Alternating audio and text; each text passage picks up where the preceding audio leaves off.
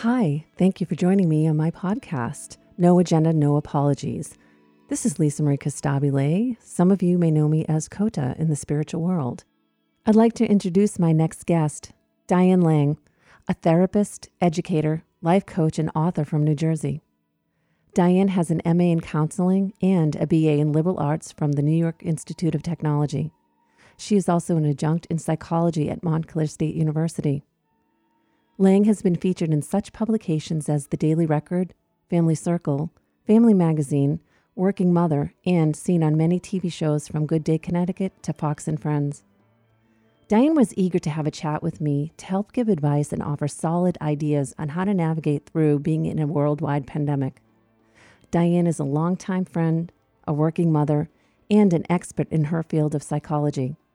I'd like to welcome Diane Lang. Hey, Diane, how are you?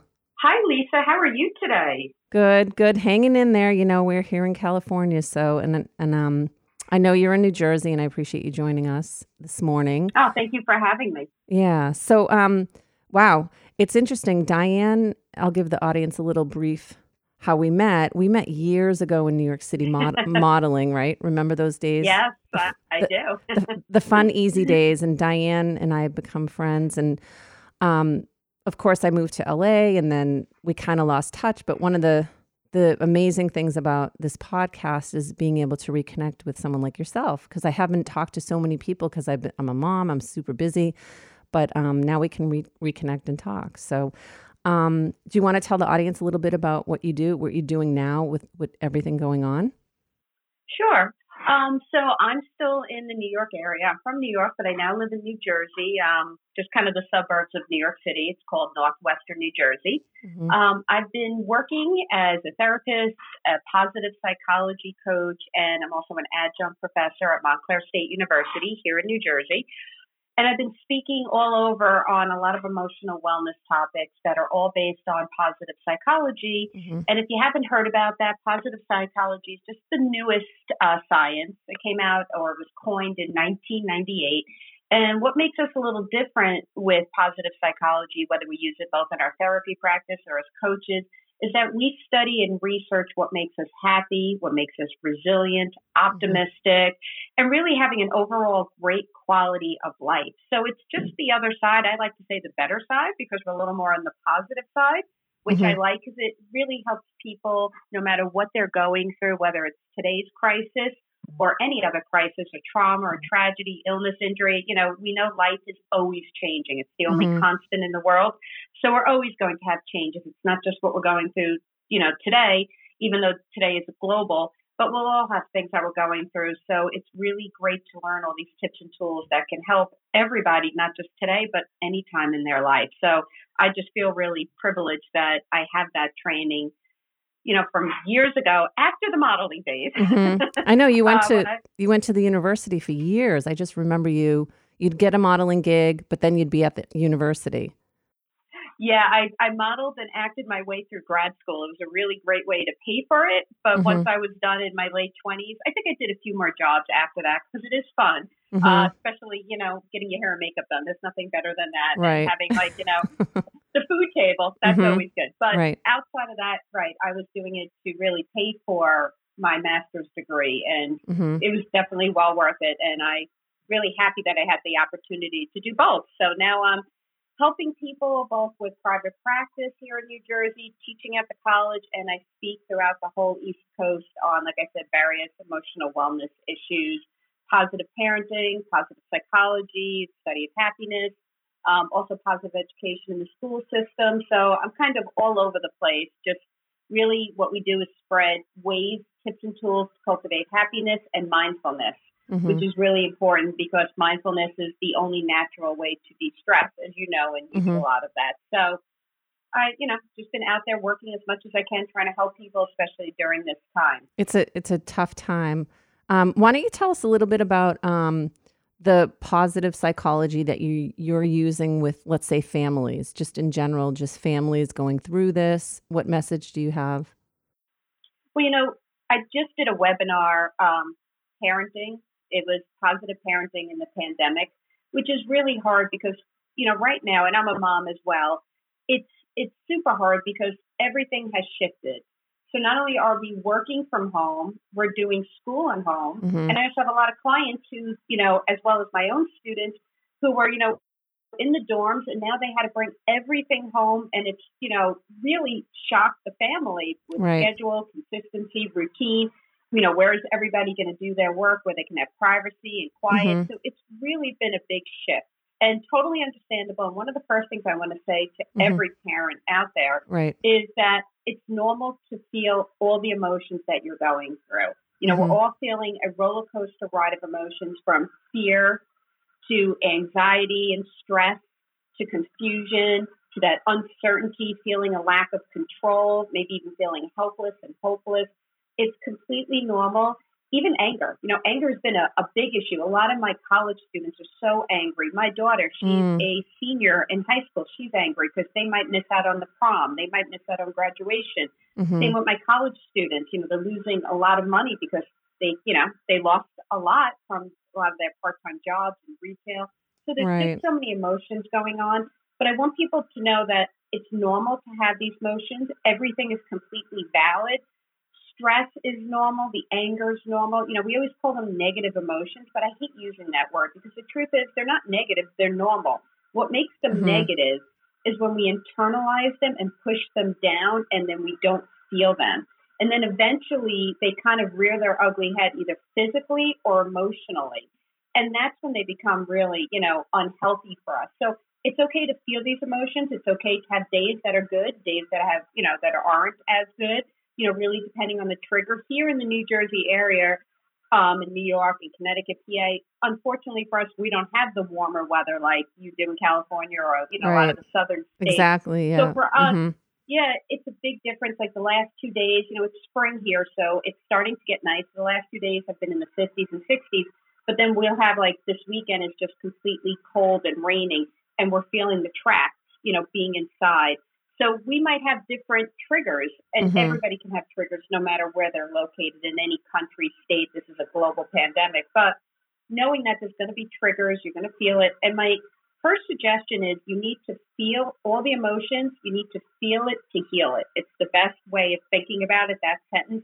If you don't feel what's coming up and you internalize it, push it down, avoid it, stay in denial, then again, like I said, it's going to rear its ugly head, whether it's physically all over your body. It might make any of your illnesses, if anybody has, illnesses and injuries from, before any of this happens, it could totally cause a flare up in it. It could also cause psychosomatic illnesses that, especially in your stomach, ulcers, acid reflux, gastritis, all of that can really happen.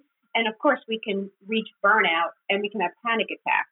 So I don't want you to internalize it. I want you to feel it to heal it. I want to make sure that you connect.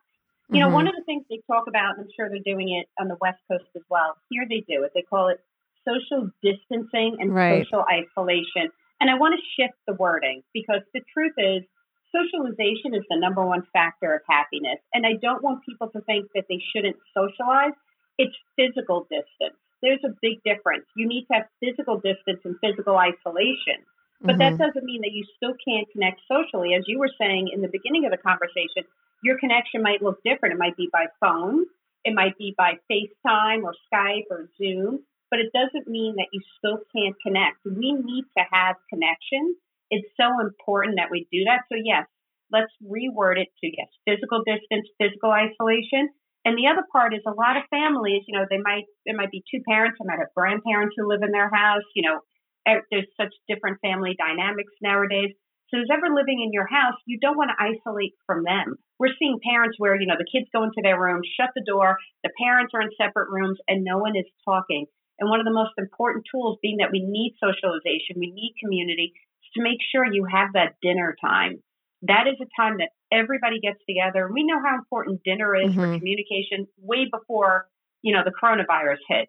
This is something that should be done. But now we don't have to think, oh, well, they won't be home from work. They're working nights. Now it's everybody's home. And even if it's 4 o'clock, 6 o'clock, 7 o'clock, it doesn't matter. And it's not about the food. It's about the connection. And we all need to sit down for dinner, take away all technology and phones during dinner. And that's a time of connection where everybody sits around and talks. because we don't want isolation in your own house, because as much as socialization cultivates happiness, the number one factor for depression outside of mental illness is isolation and loneliness. And I'm very worried about people who are isolating themselves, or they live alone and they're isolating by not reaching out again via technology or phone. So again, please take away the social word. Yes, make sure you're safe. Absolutely. 6 feet, if not further. We don't want to go out. We want to stay home as much as possible, unless, of course, you're an essential and you need to work. Healthcare workers, we know who they are. Gas stations, retail, certain things like supermarkets have to be open. But for the rest of us, stay safe, but still socialize. Right. And right. Socialization it's a range. It's kind of an umbrella effect. And there's 3 areas that fall underneath there. There's community, there's having fun, and there's support. And those are 3 really important things for family. So yes, have that community. Again, you're not working. For a lot of us, work was our community, because we would spend 60 to 80 hours a week with, our coworkers. We'd eat lunch with them, happy hour, and now that's gone.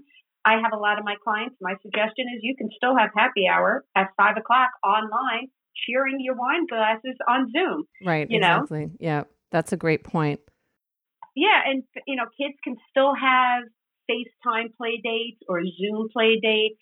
They can do video games together. Of course, we want limited. We don't want people just, binging on video games or too much TV, because that could be unhealthy ways of coping as well. But it's really important that you still create that community, whatever it looks like for you. If you have book clubs, have it online. Whatever it is that you were doing, make sure you just switch how it's done. Don't push it away. We need to have some fun. So ask yourself a simple question of what cultivates happiness for you. You can have 2 questions. What cultivates happiness for you as an individual, things you need to do on your own for self-care, but also what cultivates happiness for the family? Is it renting a movie together and, making popcorn? Is it playing an old board game, pulling out that Monopoly, whatever it is? Yeah. It could be spending as much time outdoors. I mean, it was beautiful here on the East Coast. It was 63 degrees yesterday. And in March, you never know what you're going to get over here. And people are outside playing Frisbee and badminton. I have a client tell me they put a tent in their backyard so everybody can camp out, the kids in the family for the night, fire pits, whatever you want to do. Again, it doesn't mean you can't socialize with the people you're already living with, unless, of course, you're sick or have any kind of, sickness or illness symptoms, then isolate socially in the house. But outside of that, if you're all not going out and you're all healthy, spend that time together. What does it look like? And then a really big coping skill and tool is, what is your support system? What does it look like? Because we all need support. You can't heal, grieve, or forgive alone. Right. So it's That's really a good point. important. It is, right? And it's really important to also remember this as parents. We're both going to have bad days, both spouses. And it's okay to say to your spouse, you know what? Today is just a real shit day for me. I just, I had triggers. I didn't sleep well. Can you take over the bulk of the work this morning? And then vice versa when it's needed. It's okay to have those days. It's okay to ask for the older kids, or if the grandparents live at home, to help with some of the slack on certain times, just so you can have that self-care. We all have to be considerate of each other and pay attention and be self-aware of what you're feeling. And a very important tip for parents is kids learn through observation, role modeling, imitation, till about puberty. And, the 2-year puberty time can hit anytime. We're having puberty as early as 9, 10 years old, Wow. To the norm when it was 12 to 14. Knowing your child and the maturity levels are obviously the best. But being that kids learn that early, you really want to pay attention to your actions and your nonverbals, not even just what you say. What you say is important, but how you act, your actions, your negativity, whether it's nonverbal, hand gestures, facial gestures, all of that's so important because kids learn that way. So if you're stressed and anxious and you're not venting, you're not using your support system, you're not getting it out, you're internalizing it, and you're becoming moody, irritable, frustrated easily, roller coaster ride of emotions that you can't seem to control, then you have to ask yourself, I'm passing this on to my kids. Right. Where's my support system, whether it's personal or professional. And I want you to know all of us as therapists and coaches, we've had to close our offices, our doors because of safety, but we're all doing video sessions or phone sessions, depending on what you want. Mm-hmm. So feel free to still reach out to professional or personal support. It's important. Whatever it is that you need. It is so important to have that because kids are learning. And just remember, kids between 3 and 4 years old, depending again on their maturity and how they learn, are already starting to learn emotions. That's why you see your daughter or son at 3, 4 years old, let's say you're crying and they'll bring you over their favorite stuffed animal and give it to you and go, here, I hope this makes you feel better, because they're already feeling it. So they're knowing it, they're watching it, they're seeing it. And one of the things we learned back in the recession, when we had that recession in, 2007, 2008, those years, is teens and preteens were so stressed out. And the main reason was because their parents were so stressed. And again, those feelings are completely valid. There's, it's totally normal to feel stressed and scared in situations like this. But be self-aware of what you're feeling, use your support team, use your self-care, your community, and make sure, even if you're talking to your kids and telling them what's going on, how much can you tell them? Again, know their maturity level. That's a great point. You have so many great things you're saying, by the way. A question I have is, children, how much do you share with your children what's going on? Okay. So, again, this is the thing. Knowing your child's maturity level is so important, more than their age. Because, we can see kids who are 10 years old and they can act like they're 13, and then we can see 13-year-olds who act like they're 9. Maturity level is huge. So be completely aware of what your child can handle. And then you want to have the conversation with them, because they obviously know something is completely going on, even if they're 5, 6 years old. Mm-hmm. They understand they're home now, you're home now, you're not going out and doing the things you typically used to do. And they're aware of it. So you can't just ignore it and hide it. And it's okay for them to see you be a little sad. It's okay for them to see you say, yeah, this is a little tough for us. It's okay. But you don't want anything to get too scary.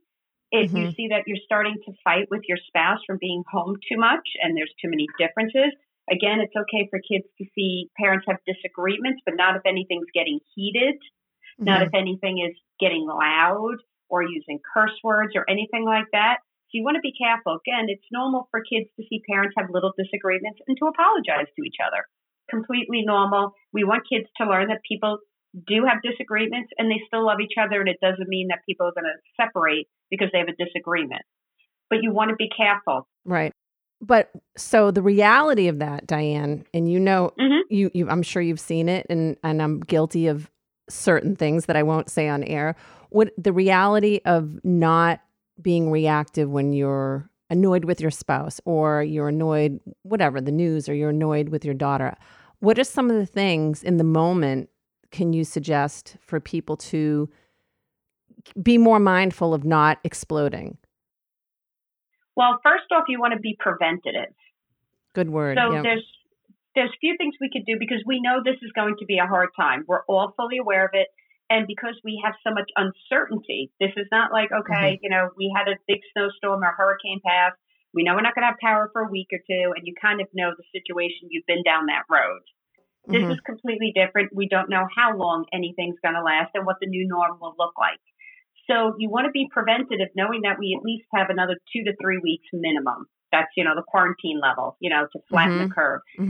What you want to think about is being preventative in these ways. One is making sure for both you and your children are your basic needs met. Because what happens is when we're not feeling good physically, it affects us emotionally, and we're more prone to snapping, being irritable, and not being able to control our emotions and having that filter. So you want to make sure your basic need, and the same for your kids, because your kids will act up if they don't have it. And these are a few things you want to think of. Basic needs are very simple, but again, we forget them even in the best of times, because especially as moms, and I'm sure you've seen this, Lisa, right? Yeah. We put ourselves on the bottom of the priority list, or as my clients have said to me, what priority list? It has everybody else on it. There's no time for me, and we do that naturally in the best of times. So what I want you to think about is a few things. One, how much sleep are you getting, which is really important. And it's really hard in this time. I'm hearing a lot of people struggling with anxiety, and absolutely it's normal to feel like that. So with sleep, we need for adults, us, the parents, 7 to 8 hours is what we want. But I'm just going to give you a little bit of a stat to give you some wiggle room with this. If you can sleep 6 hours or more, you can at least be kind of clear cognitively, because what happens is when you have 6 hours or less for 3 nights in a row, then it's like not sleeping for 24 hours cognitively. So your attention span, your focus, your concentration, your control, your moods, they're all completely off. So again, if 7, 8 hours seems crazy, especially if you're working all crazy hours because of your kids, at least try to get 6, at least.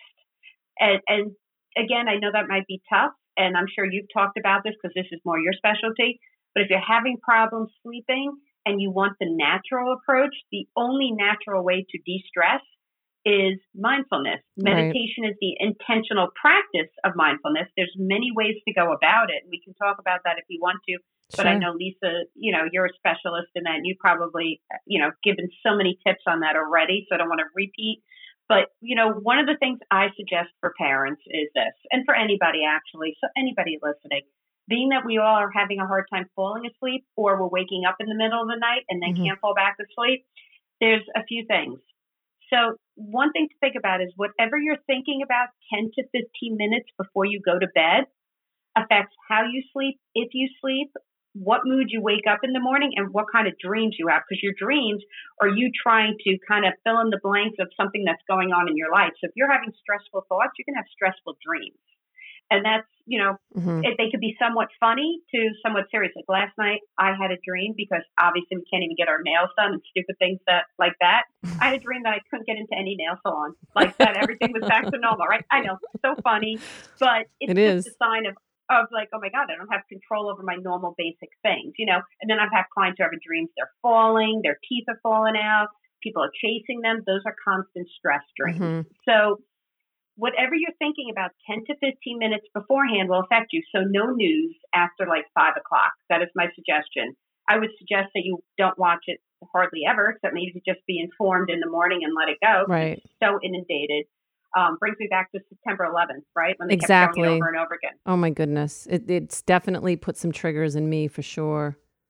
Yeah, absolutely. It's like a flashback. So no news at night. Don't watch anything at night that's anxiety producing or fearful, whether it's a documentary, certain movie. Same for your kids. Be careful of what they're watching.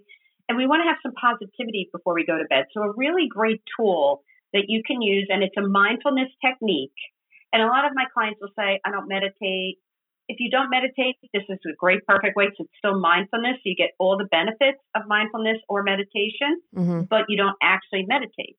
So what I have my clients do is, you shut the TV, you shut the light off, you're laying in bed, and that's when, the whole negative loop pops up in your head. I should have done this. I could have done that. What am I going to do tomorrow? Oh my God. That's for most people. Or when they wake up in the middle of the night, same thought process. I want you to do a gratitude moment. And it looks a little different than what we talk about for gratitude, because this is what we know. Gratitude is so effective. But what happens is if we just say what we're grateful for every day, and it's the same things over and over, like I'm grateful I have a roof over my head, I'm grateful for the nice weather, I'm grateful I have a family, friends, health, all of that, which is wonderful. But if you keep saying those things over and over again, in a few weeks, you get into what we call a gratitude rut. It doesn't hold the same value and meaning. You're just saying it like a routine. So instead, what I want you to do at night is, while you're laying there, is I want you to look through your day. And I want you to ask yourself this question, and you can write it in a journal. You can say it out loud. You can say it in your head, however you want. But just ask yourself, what are 2 to 3 things I am grateful for that happened today? And I want you to look through your day for the little gifts and blessings, whatever it is. And there are always a few little gifts and blessings. Now, there'll be some days you'll have 10. Some days it'll be hard to find one, but always get one. I usually can at least get 2 or 3. Even on my worst days, I can usually do it. Yeah. But it's just those little gifts. It might be that you made coffee today and it was the best cup of coffee you had. And you usually go out to Dunkin' Donuts or Starbucks, but now that you're stuck in, you're making coffee and you're like, wow, this is great. No reason why, whatever it is. it could be that small. It could be you had a great hair day. It could be that small. Kids could be like, I'm so grateful that we had chicken nuggets for dinner. It doesn't matter what it is. It's being grateful and noticing. Because what gratitude does, it does a few things. It cultivates happiness. It cultivates mindfulness. But it also retrains your brain to start looking for the good instead of the bad. So it retrains your brain. So by doing that, just so you know, if you do gratitude for a month, every day, consistently, your happiness levels rise by 30 to 40%.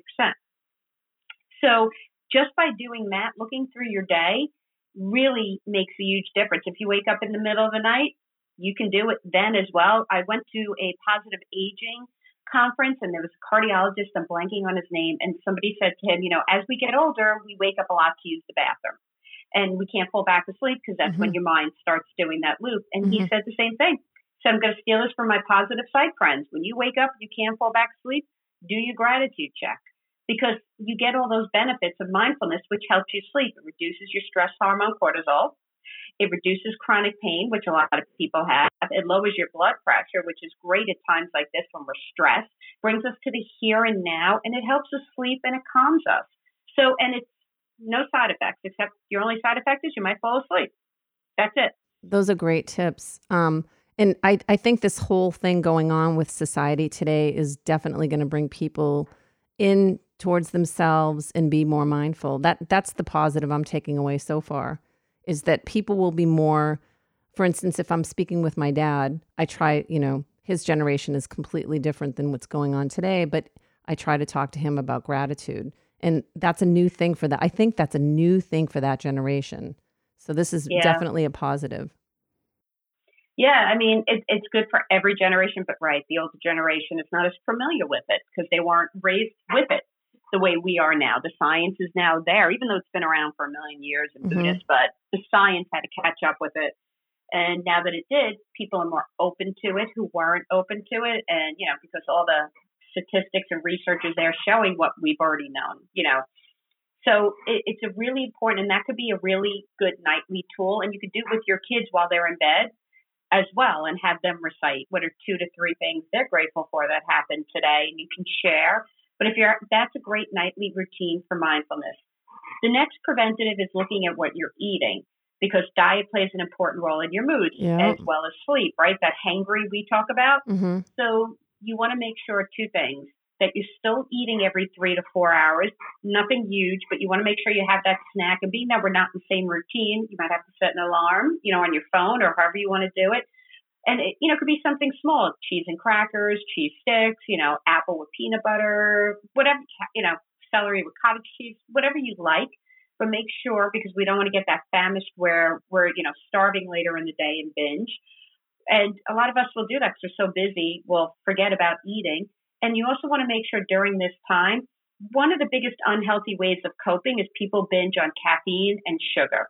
And, we don't want to do that. So really look at your foods, especially now we have a little time, start reading the labels. If the first 2 to 3 ingredients are sugar, fake sugar, or any form of sugar, it should only be very limited, if any, because sugar really makes your mood swings up and down, as well as your energy levels. So we don't want to do that. So just make sure you're eating healthy. And this is for mental health it's important for your physical health, but I'm talking mostly mental health. So you want to make sure you're eating your meals, you're still having a little bit of your snacks, and that you're not binging on caffeine. And we're not saying don't have 1 or 2 glasses of coffee, what your normal is, but don't live on it. And sugar, really be careful, because not only do we binge out of comfort or sadness and depression, but a lot of us are eating our kids' foods now, which have a little more sugar in it than we should be having. Right. So you want to watch that. Third thing is make sure you're drinking enough water. And we need a lot of water. And I'm not even talking just for the coronavirus, which they're telling you to be hydrated, but also in general, when we're dehydrated, not enough that you go to the hospital, but just dehydrated because we're living on more caffeine or fruit juices that have a lot of sugar in it. What happens is we get dehydrated, that our focus, concentration, and memory is off. So the more water you drink, the healthier you are mentally and emotionally. And the last thing is, and really I can't even emphasize this enough, is exercise. So important, because what it does, and this is for everybody, if you're not somebody who goes to the gym, if you don't do any kind of exercise, walking is perfect. scientifically, the best way to get mindfulness is walking. And I don't even mean a fast-paced walk or a jog. I mean, just a nice stroll.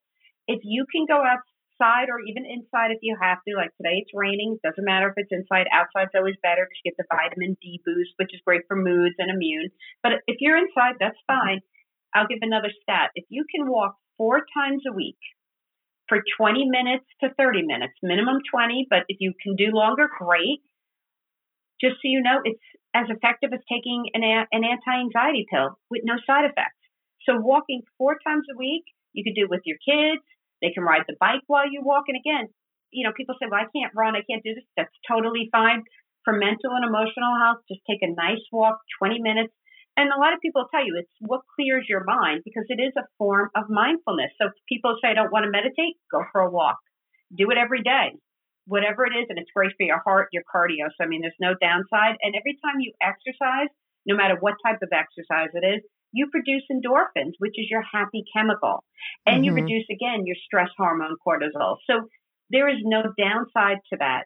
And I always add on, and I'm sure Lisa would as well, if you can add on some more meditation, if you like to meditate, if gratitude and walking is your thing, great. If not, and you want to meditate every day, even if it's just 5 minutes, even if it's guided meditations, like you're going on an app or YouTube and they're free, and just putting your headphones in either before you go to bed or when you wake up in the morning, those are great routines to add to being preventative so we're not snapping. And the other kind of basic need in that is we all need to keep a schedule, routine, and consistency. And that is out of whack for most of us. So you want to form a new schedule. And a morning routine is so important for adults as well as kids. So even if it's you still wake up at a certain time, doesn't have to be the same time it was for work and school. That can shift. But you wake up, you make your bed, you change out of your pajamas. It might just be into leggings or jeans, but you're still changing. And you have your healthy breakfast. Maybe you walk in the morning, maybe you meditate, whatever it is, your morning routine, but keep it because routine, consistency, and scheduling not only is good for adults, it's great for kids. And it's great for kids who have any kind of, learning disabilities or of any type. We need it. So make sure you still have a morning routine, a night routine for dinner, for bedtime. Let's keep it as scheduled as we can. It makes us feel that structure, routine. It makes us disciplined, and it makes us feel comfortable. And we need that comfort. So those are a few preventative. So we don't even have to worry about, snapping. I wanted to give the preventative ways first.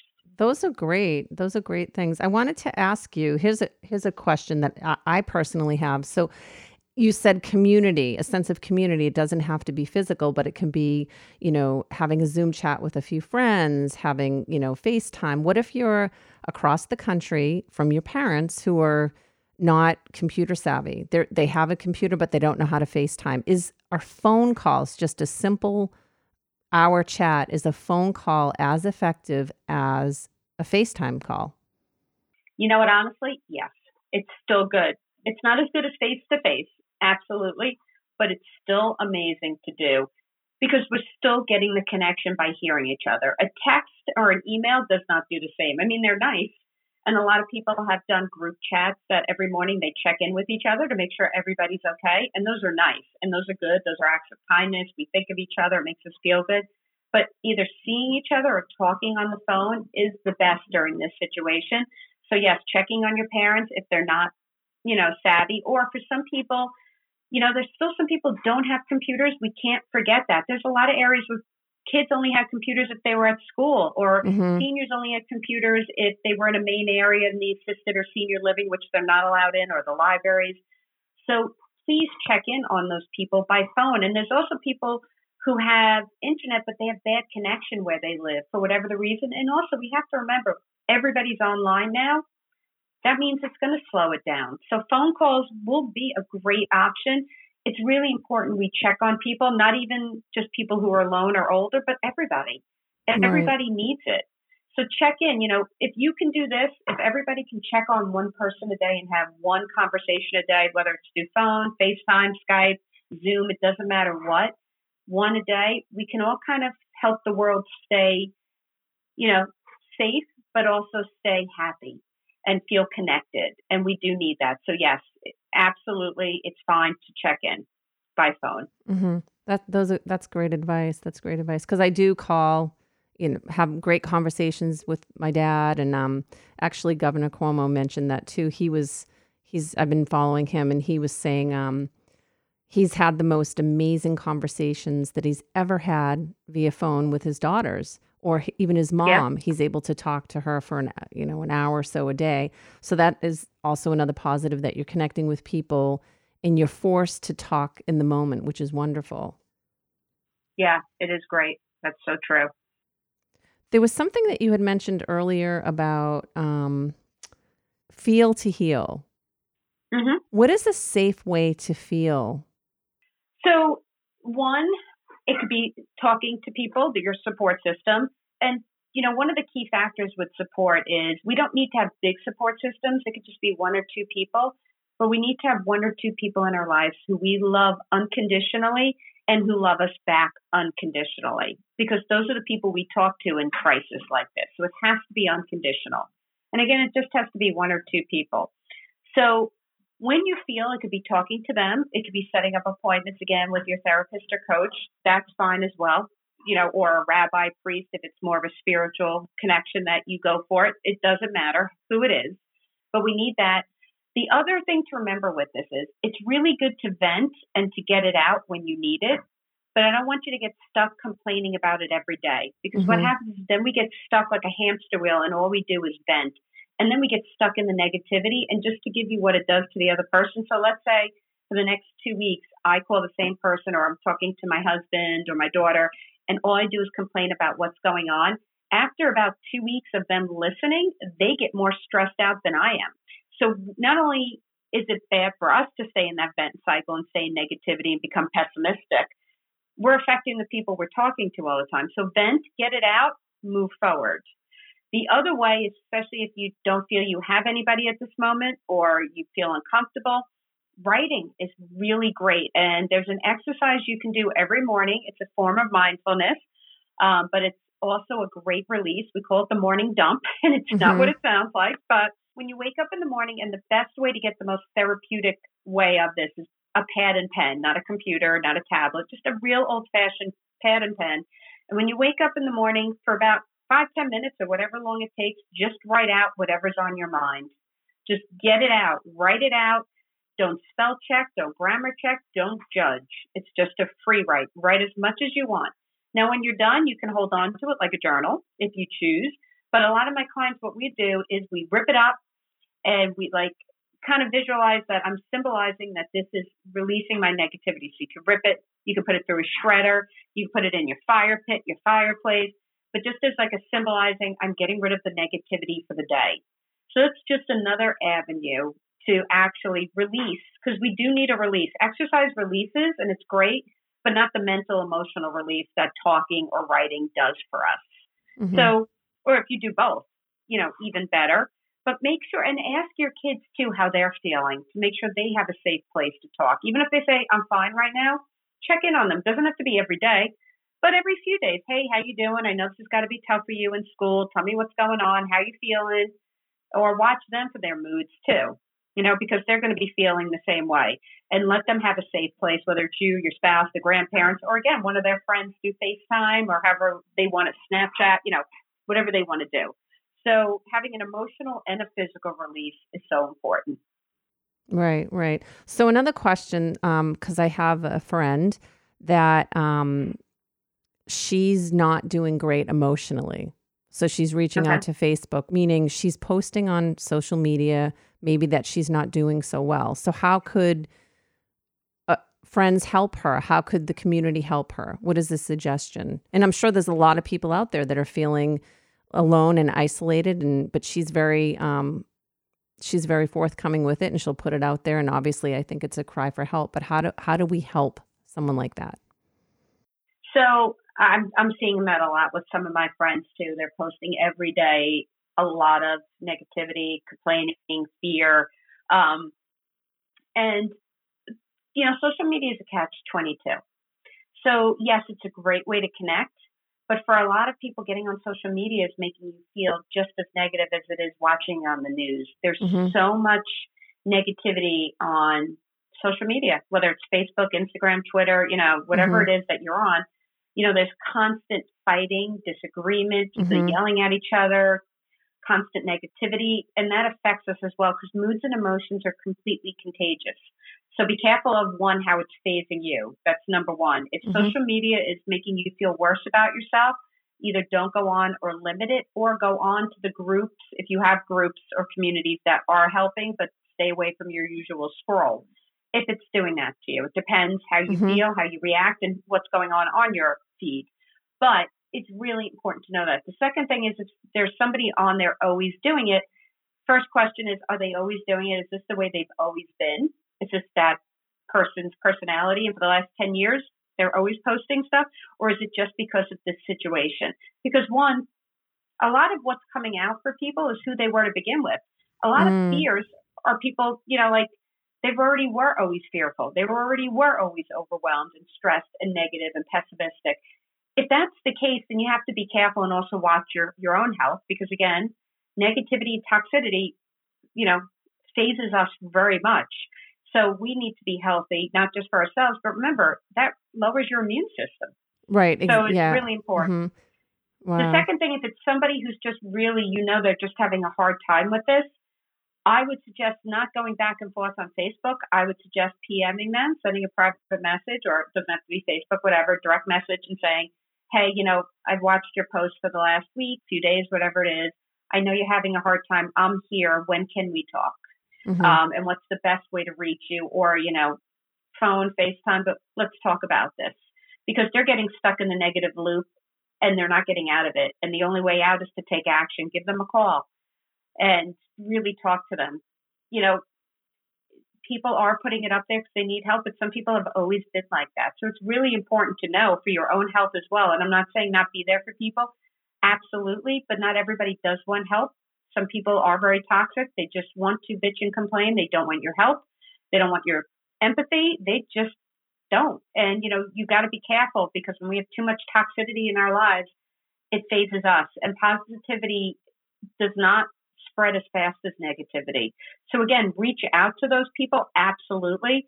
But if they don't want the help and they're getting nasty towards you, or they're, not listening and they're getting mean, rude, manipulative, then be careful of your own health. And I know that's hard to hear at a time like this because we all want to be there for each other.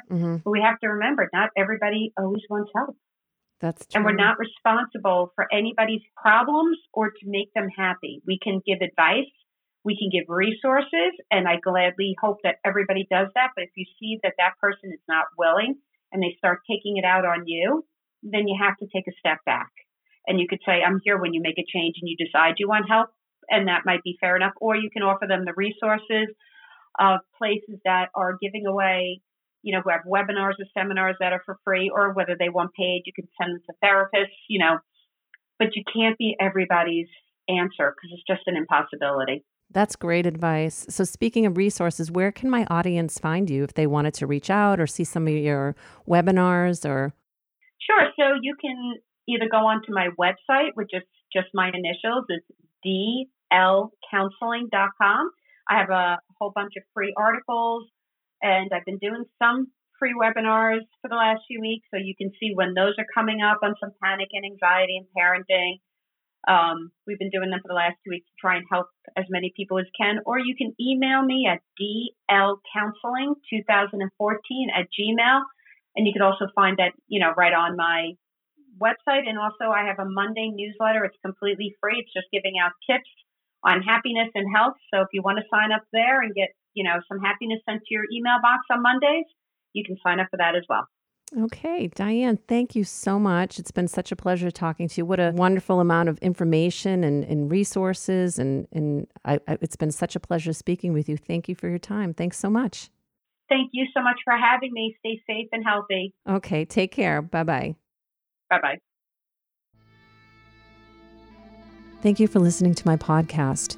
Feel free to reach out for a reading. You can find me on Instagram and Facebook at A Spiritual Reading. Stop by my website at spiritual-readings.com, and I look forward to hearing from you and sharing this journey.